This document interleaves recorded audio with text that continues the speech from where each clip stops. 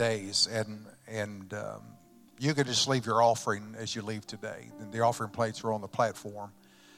You can just leave your tithe and offering as you leave, and we appreciate your giving today. But when I felt led of God to go into, I'm going to the lavalier. When I felt led of God to go into preaching on the getting our church ready for the last days, I was thinking yesterday that the series did not turn out as far as preparation the way I thought it would go. But when I got a line on what I felt like God wanted to speak to this church as we were getting ready for the last days, preparing for the last days, that we had to be a church that always preached Jesus, that we had to be a church that focused on respect for holiness and recommitting our life to holiness, then a church of power, being baptized in the Holy Ghost and ministering in the Spirit of the Holy Ghost. And today, I really felt that I wanted to talk about the return of signs and wonders to the church. And I want to be preaching today on the thought of we believe in signs following believers. And I just pray that God will be glorified. I'm trying to walk carefully today. So if I seem like I'm stammering, I'm not stammering. I'm just trying to be careful. I want to be very careful because I really sense the presence of God here today. And the last thing I want to do is to walk over him and do my thing because I just don't want to. So Mark chapter 16, if you have your Bibles. And I know if you stood for the song service, but if you don't mind, stand and let's read the word together. Thank you for your tithe and offering that you will give today, by the way. I appreciate you so much for your support. This is the Great Commission as written by Mark in Mark 16:15. And Mark said that he said unto them, Go ye into all the world and preach the gospel to every creature. He that believeth and is baptized shall be saved, but he that believeth not shall be damned. And these signs shall follow them that believe. In my name, everybody say in my name. Shall they cast out devils? They shall speak with new tongues. They shall take up serpents. And if they drink any deadly thing, it shall not hurt them. They shall lay hands on the sick, and they shall recover. So then after the Lord had spoken unto them, he was received up into heaven and sat on the right hand of God. And they went forth and preached everywhere, the Lord working with them and confirming the word with signs following. Amen. Amen. You can be seated today. I said this is Mark writing about the Great Commission. And Mark wrote and said that signs would follow the preached word of God. Signs would be a natural outflow of the preached word of God. When Jesus said, in my name, you will do these things, it just wasn't like in my name you will do this one thing, but everything that is mentioned after that, this phrase, all is in the name of the Lord. I thought this yesterday, actually. I was going over the message and I thought about what's it mean to say in my name. I thought that, of course, it talks about authority that I will talk about later in the message if I can, but it also speaks to relationship. Diana had 4 of the 5 grands this week, and they were getting in the car to go somewhere. And Diana had told them, she said, I don't want y'all taking crackers in the car because it messes it up, so no crackers. And so somebody, I don't know which one, was sneaking in crackers. And Kingston said, Honey said, no crackers in the car. Now, he could say that because he had a relationship with Honey. If you don't know who Honey is, that's Diana, that's Grandma.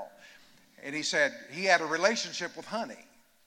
And so when he said, Honey said, then that got everybody's attention. And so if he would have said, you can't do that, the four girls would have laughed him to scorn. But because he said, honey said, he had a relationship with his grandmother that allowed him to say that. So when you and I pray in the name of Jesus and lay hands on people in the name of Jesus or worship in the name of Jesus, we do that because we are in relationship with him. Because I remember reading a story in the book of Acts about a man by the name of Sceva that had, the Bible said, 7 sons. And they had seen the Apostle Paul casting devils out of people in the name of Jesus. And they laid hands on demon-possessed people. It said, in the name of Jesus, whom Paul preaches. But the devils said, we know Paul and we know Jesus, but we sure don't know you. And then the Bible said that the demon-possessed man whipped them and stripped them out of their clothing and embarrassed them, humiliated them. So we don't throw the name of Jesus around because it's a religious thing. We use his name because we're in relationship with him. And he has given us the authority to speak his name. We have the authority to speak the name of Jesus and all that entails and all that brings to us. And so the Church of God, very early in our development, we've believed in what is called signs following believers. It actually is Article 12 in our doctrinal commitments, to where we believe that signs will follow believers. You and I today, because of who we are in Christ, have been given authority to use the name of the Lord. Jesus said in Acts chapter 1 and 8, but you shall receive power. After that, the Holy Ghost comes upon you, and you'll be witnesses unto me in Jerusalem, Judea, Samaria, and the uttermost parts of the world. That word power literally means authority. It also it's dunamis, which most of you know that, but it's where we get the English word dynamite. And so Jesus said, my name is explosive. Now, there's something I don't understand. Now, I just want to tell you right up front before I go any farther. I don't understand all this. I'm telling you, I don't understand it. I can read it. I'm smart enough to understand what it says. I'm smart enough to talk about it, but I'm not smart enough to understand it. I mean, I don't know why that whenever we lay hands on somebody in the name of Jesus, that in the spirit realm that we don't see, there's some explosion taking place. I mean, there's some things that are blowing up that we can't even see. There are things that are happening whenever we take authority, because we're not the 7 sons of Sceva. We know him. So whenever we lay hands on somebody in the name of Jesus, a devil ain't going to cry out and say, I don't know who you are. I mean, because we know him. And so because we know him, we walk in the authority and in the power that he has given us. I tell you, Berea Church of God, there is no power in me outside of him. There is no power in you outside of him. There's nothing about the name Church of God that scares a devil. There's nothing about the name of Steve Hobbs that scares a devil. But I'll tell you something. I know someone that does scare the devil. I know someone that can wreck somebody's world. And I'm telling you, I'm here to tell you about a man that is able to turn lives around and set men and women free and set them on the road of prosperity and freedom. Does anybody know what I'm talking about tonight? I'm telling you, it's time to worship him in spirit, truth, and freedom. Somebody give him the best praise you've given him all morning long. Authority in the name of Jesus. The Apostle Paul, whenever he stood before Agrippa, in testifying to Agrippa about his conversion, he had told Agrippa in Acts 26 and verse 18, he said, Agrippa, God told me that I was to go and to open the eyes of those that were blind, to turn them from darkness to light, from the power of Satan to the power of God. The only way that is possible is because somebody knows something about the name of Jesus. Somebody give me a good amen this morning. Only Jesus can open the eyes of the spiritually blind. Only Jesus can turn you from darkness to light. Only Jesus can rip you out of the arms and the power of the devil and wrap you in the arms of Almighty God. Well, hallelujah. I'm telling you, God has the authority and the power to do whatever you need him to do. Paul said, my speech and my preaching was not with enticing words of man's wisdom, but in demonstration of the Spirit and of power. I had never, honest to God, all these years that I've preached the gospel, I never saw 1 Corinthians 2:4 like I did this week. It is hot in this church. I mean, it's physically hot in this church. Now I might need you to come and help me undress a little bit here. I mean, my jacket, my coat. Woo, it's hot in here. But I never saw that until this week when I was studying the Word. And I saw the word demonstration. And I don't know why my brain went to where it went, but I started thinking about what a demonstration is. It's like somebody wanting to sell you a vacuum cleaner. And they come to your house with a vacuum cleaner. And they say, here, let me show you how this works. You ever had those in your house, right? I mean, they're great salespeople, and they're making a living, and those vacuums are great. But we all seen how that happens, right? They come in, they say, let me show you how this works. And they leave making you think you're the dirtiest person in the world because that vacuum cleaner finds stuff you didn't know was there. But they say, let me show you. And they do all the attachments, and they stick the cushion in the bag and suck it to where it's that big, and it puffs out again. And we've all seen them do that, right? And we know what that's like, but they're demonstrating the power at what a vacuum cleaner will do. Well, I'll tell you what has to happen in the church. Are you with me? You're already way ahead of me, aren't you? But some of you are with me, right? You know where I'm going, right? That what people have got to see, they got to see with their eyes how God really works. Hallelujah to God. I got this in my mind. See, when I was going to seminary, and it's in all higher education, but there are classes you can take on theory. Theory tells you how things are supposed to be. And there's nothing wrong with that. There's nothing wrong with understanding the theory of how things are supposed to be. But we've got to get beyond the theory preaching. Can I get an amen from somebody? I mean, we got to get beyond this is how it's supposed to be. If we do this, this is how it's supposed to work. This is what God would like to do. I tell you what people need. They need to see God doing some stuff. They need to see God moving in people's lives. They need to hear some testimonies of folks that stand up and say, I once was lost, but now I've been found. I was blind, but now I can see. I was sick, but now I am well. I was bound, but now I am delivered. Somebody help me preach this morning. I tell you, we got to have some people that are willing to talk about what God has done.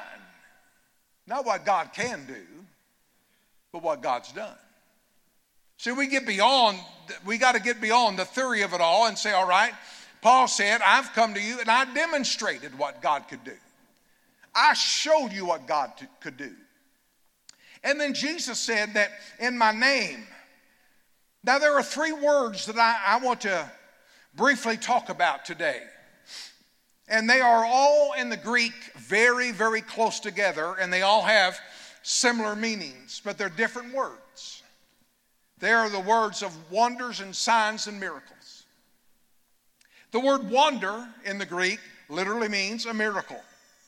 The word wonder means portent, which is a word that means something that is to come. The word signs means miracle.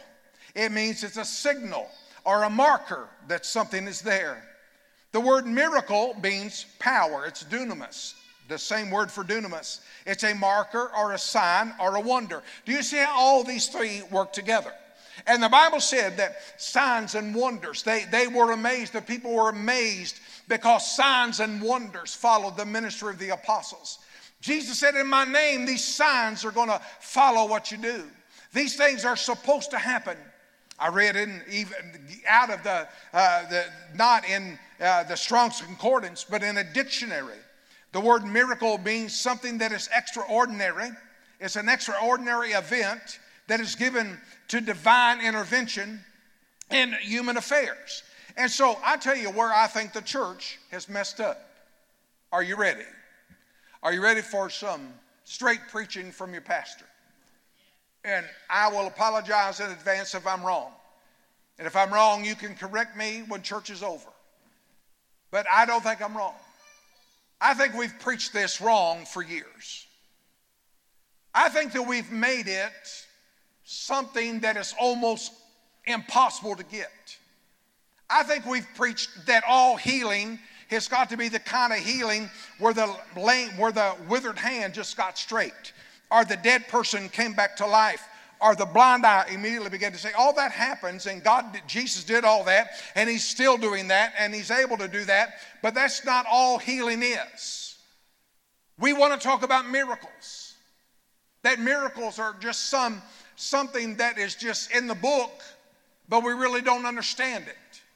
A miracle is simply God doing something you can't grasp in your brain.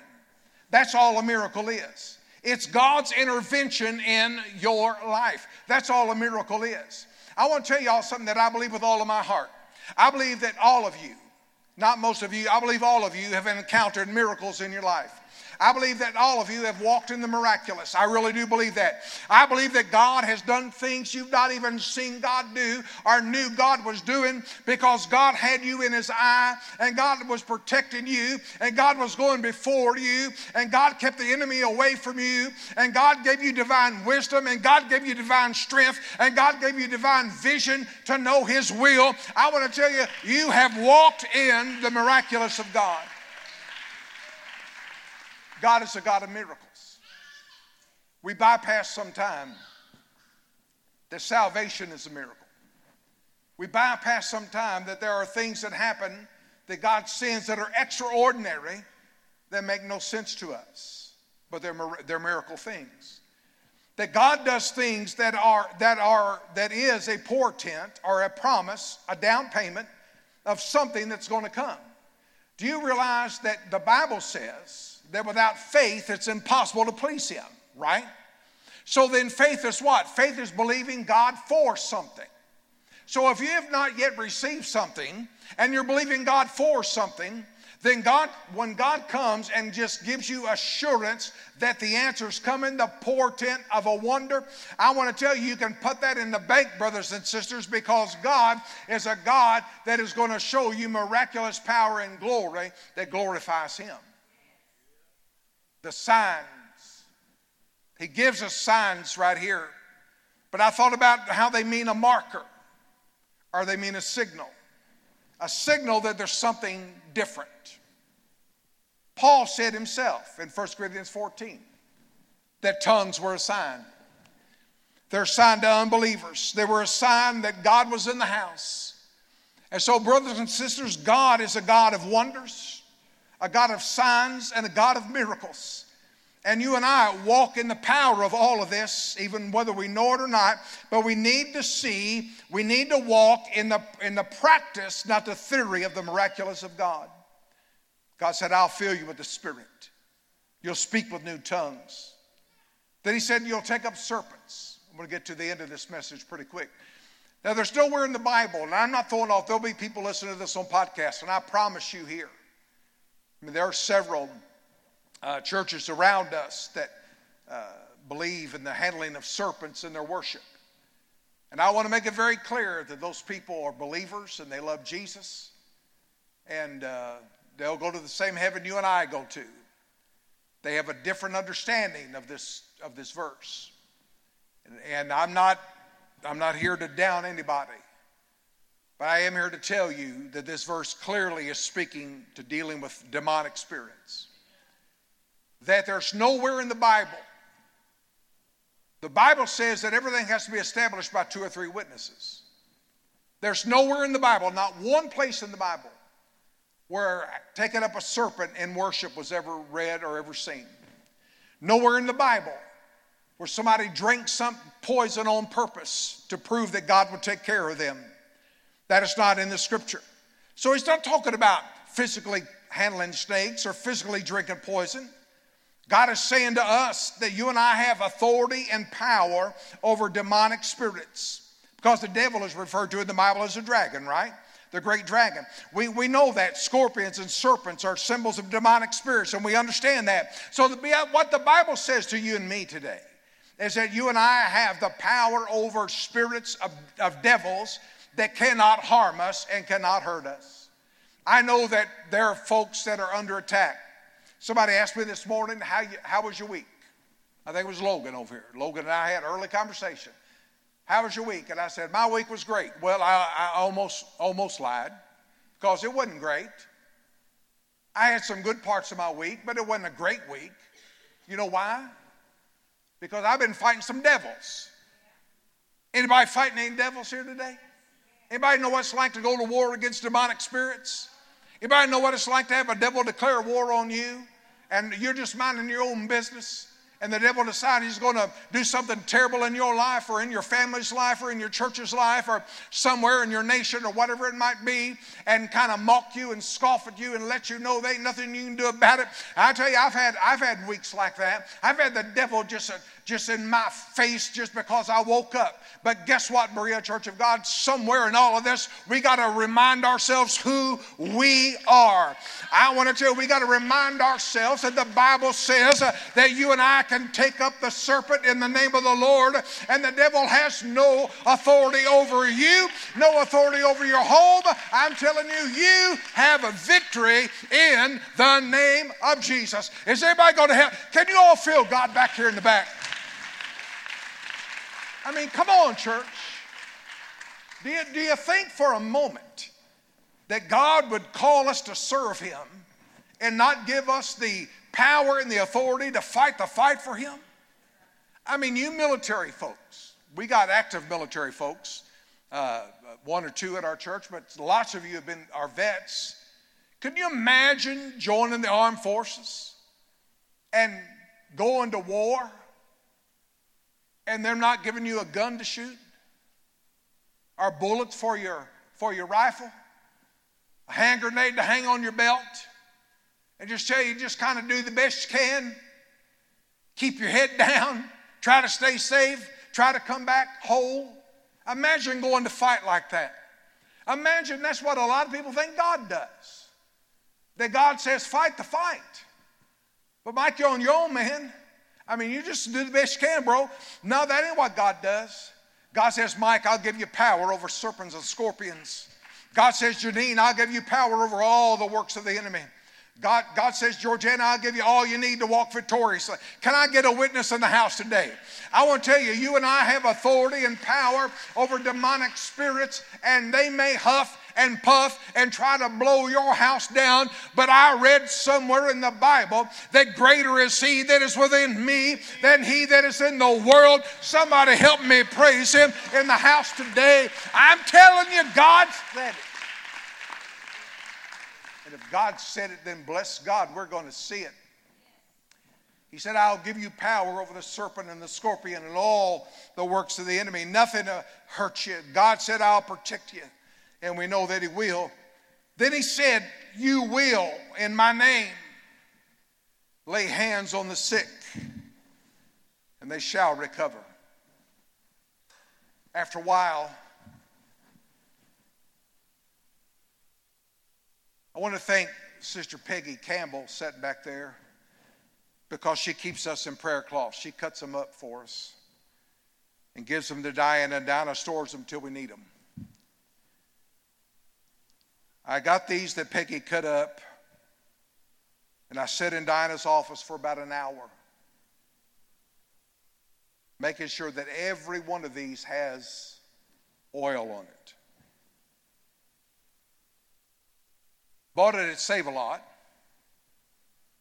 There's no power in this oil, but the oil represents something that is powerful.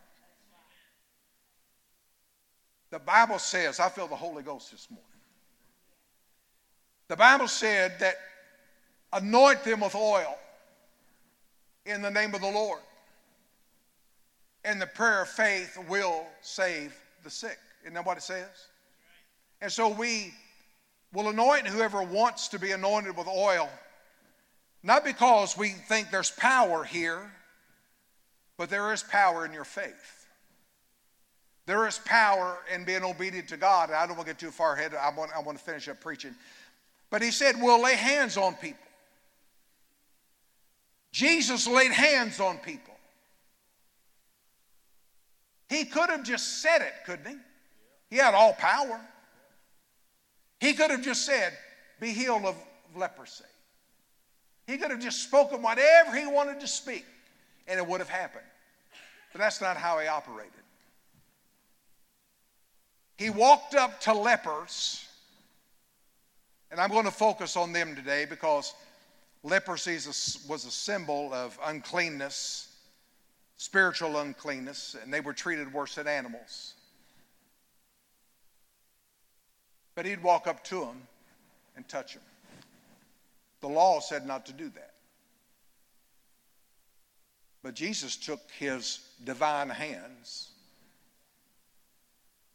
to the heads of lepers and touched them. And when he did, something happened. He could have spoken it. Why did he touch them?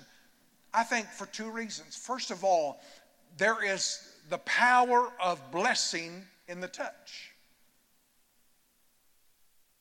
COVID robbed the church of the blessing of the touch.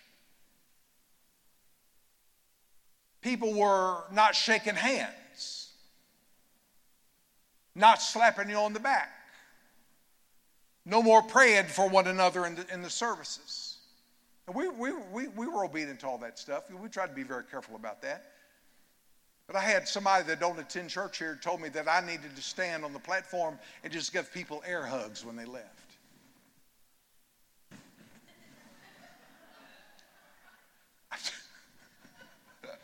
I mean, to each his own.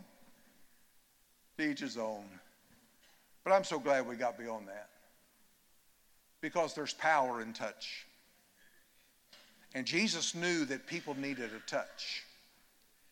When you're a leper and nobody will touch you, you need somebody that'll touch you. When your life is hurting, there ain't nothing that will replace a touch, a hug, a slap on the back, or something affectionate to let you know that somebody really does care enough to let you know they're there. And touching, there's a ministry in the touch. And laying hands on the sick. It's because the sick need to be touched. But there's something else about the laying on of hands. The laying on of hands was a transference of blessing. That literally what we do when we lay hands on the sick, we speak transference of health into their life instead of sickness. We speak health into their body in the name of Jesus. And health is transferred into their lives because we take time to lay hands on them. And Jesus said that not only, there's scripture for all of this. The blessing in Genesis, in Matthew, and Acts, the power of the touch in Matthew and Luke again. It's all through the Word of God. But Jesus said that when you touch and lay hands on the sick, they shall recover. The word shall means it's inevitable. Or it seems likely to happen in the future.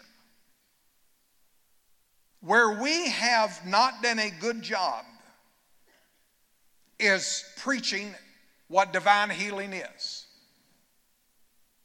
I did a study on healing way back when we were on 25. And we had several people in our church sick, and we had lost people through sickness. And I did a study on healing.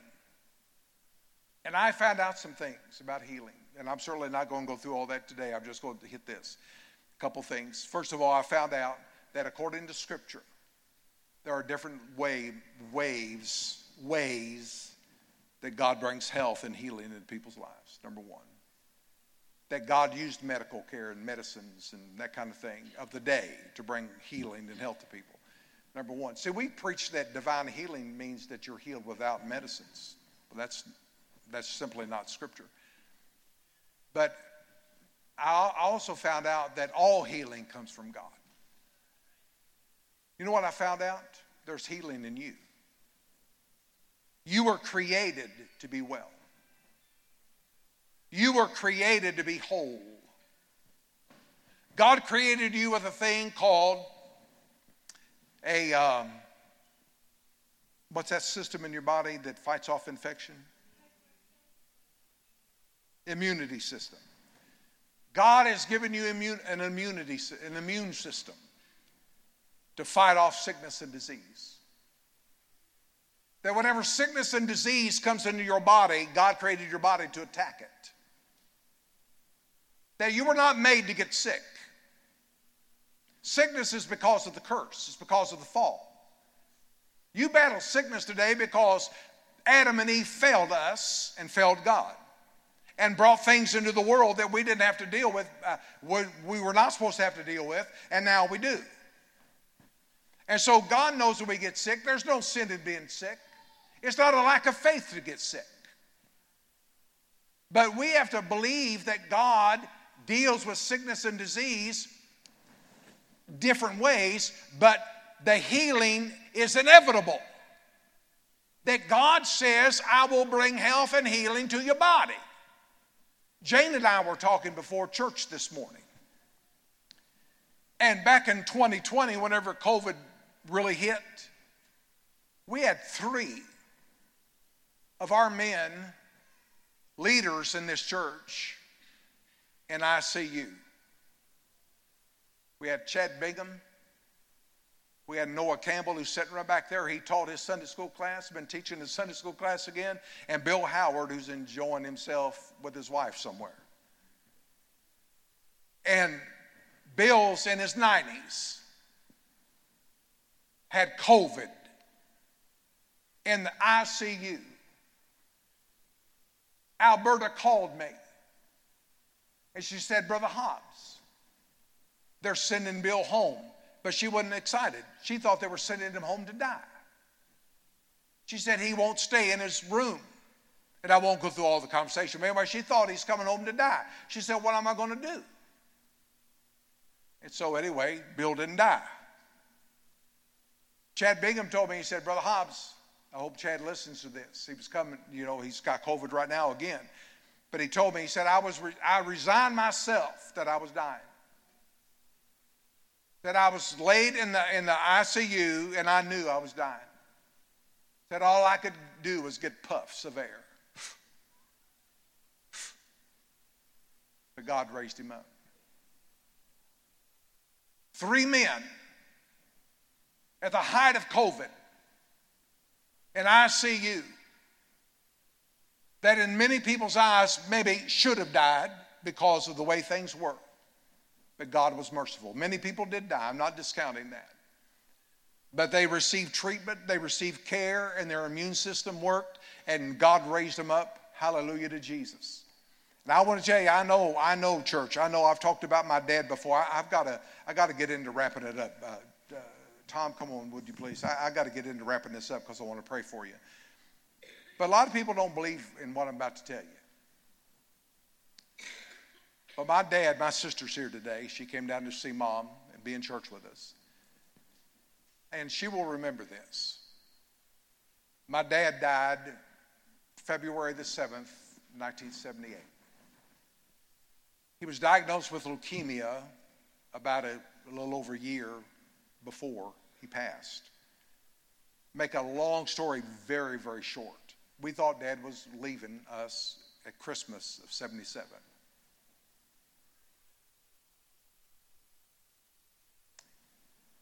The doctor came in to see him. I went to see Dad. Christmas in 1977 came on a Sunday. I was ministering at a nursing home for my pastor. And instead of going to church that day, I got permission from my pastor. Could I just go be with my dad because they were not going to have a regular kind of church service. And of course, he blessed that. So I went to be with Dad on Christmas Day. So I'm sitting in Dad's hospital room with him on Christmas 1977. They thought he was leaving. Leukemia, if I understand it correctly, you medical people can help me, but one thing it does, it causes your spleen to swell. Your spleen's very small, it sits back here, but it swells up. And my dad's spleen was swollen past his navel and was rock hard. Because that's what they did. Every time they came in to check him, they always did his stomach. And they would actually draw with a pen where his spleen was. Well, I sat there on Christmas morning, 1977, and his oncologist came in, started pushing my dad's stomach. If I'm lying, I'm dying. I'm telling you the gospel truth. I sat there and watched, because where it was swollen the day before on Saturday, he couldn't find it there, so it kept going down. It kept going the other way. Got all the way past his navel and found my dad's spleen over here somewhere. It had shrunk that much from the checkup the day before. You may think no big deal. The oncologist said, Mr. Hobbs, how you feel? My dad said, I feel great. He said, would you like to go home today for Christmas? My dad didn't even get dressed. He got out of the bed, put his coat on, his winter coat on. It was December. Put his winter coat on, put his hat on, and took my arm and said, let's go. Out the door he walked, got in my car. But I'll tell you something I didn't know. See, it was before cell phones. And I called the church from my dad's hospital room. And whoever answered the phone, I don't know, but I said, this is Steve. Tell my mom that they're letting Dad come home today for Christmas and I'm bringing him home. You know what I didn't know? I didn't know that very moment, they were having a shout and hallelujah time praying for my dad. I didn't know that. My mom worked with a guy that had a card and wrote on the card and said, Lee, I want you to take this to your church, and I want you to ask everybody that agrees with you in faith for Paul's healing. My dad's name was Paul, that you would pray for his healing miracle. And my mom took that to the pastor, and the pastor said, absolutely. And they got to praying for my dad, holding that card. And that moment that they began to pray, God began to break up something. I told you I don't understand it. God began to break up something and brought enough healing to my dad that he got to come home, and we thought he was well forever, but he died in February. All I can tell you is this, that I witnessed a miracle. I witnessed an extraordinary event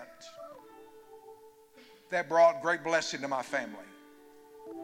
My dad got to spend his last Christmas not in the hospital but at home with his family. And we got to spend it with him. I've never forgotten that. Shall means shall. You shall lay hands on the sick, and they shall. It's inevitable. They're going to get well. You're going to transfer health where there's sickness. You're going to transfer blessing where there's a curse. You're going to transfer joy where there's sorrow. You're going to transfer something into somebody's life when you lay hands on them in the name of Jesus, because you have the authority and the power to do it. God has given us the authority. God has given us the power. And all we do, we're obedient to Him. It's inevitable. And the word recover, it's right there for you, means that they shall get better. It means that they will become rightly well, and what is wrong will be corrected. That's what the word recover means. It doesn't mean you can be healed, but it doesn't mean that you may not get the evidence of your healing the moment you're laid hands on. But God has released something in you to bring health and healing to your life. Do I have anybody that agree with me on that?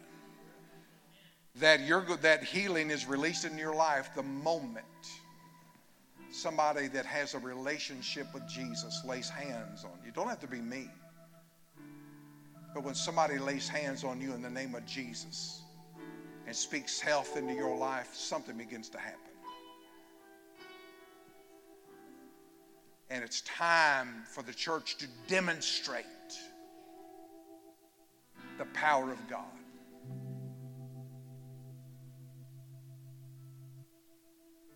Verse 20 says that they went everywhere preaching. And the Lord confirmed the preached word with signs following. He didn't confirm the preacher. He didn't confirm the church. He didn't confirm the style of worship. He didn't confirm the denomination. He did not confirm whether it was an independent church. He just said, where the word is preached, I'll confirm it. Where the word is preached, I will confirm it. Where the word is preached, I will confirm it. I've done my best. I've done all I know to do today. And I've done my best to tell you what said the word of God. Now I'm trusting him to confirm the word.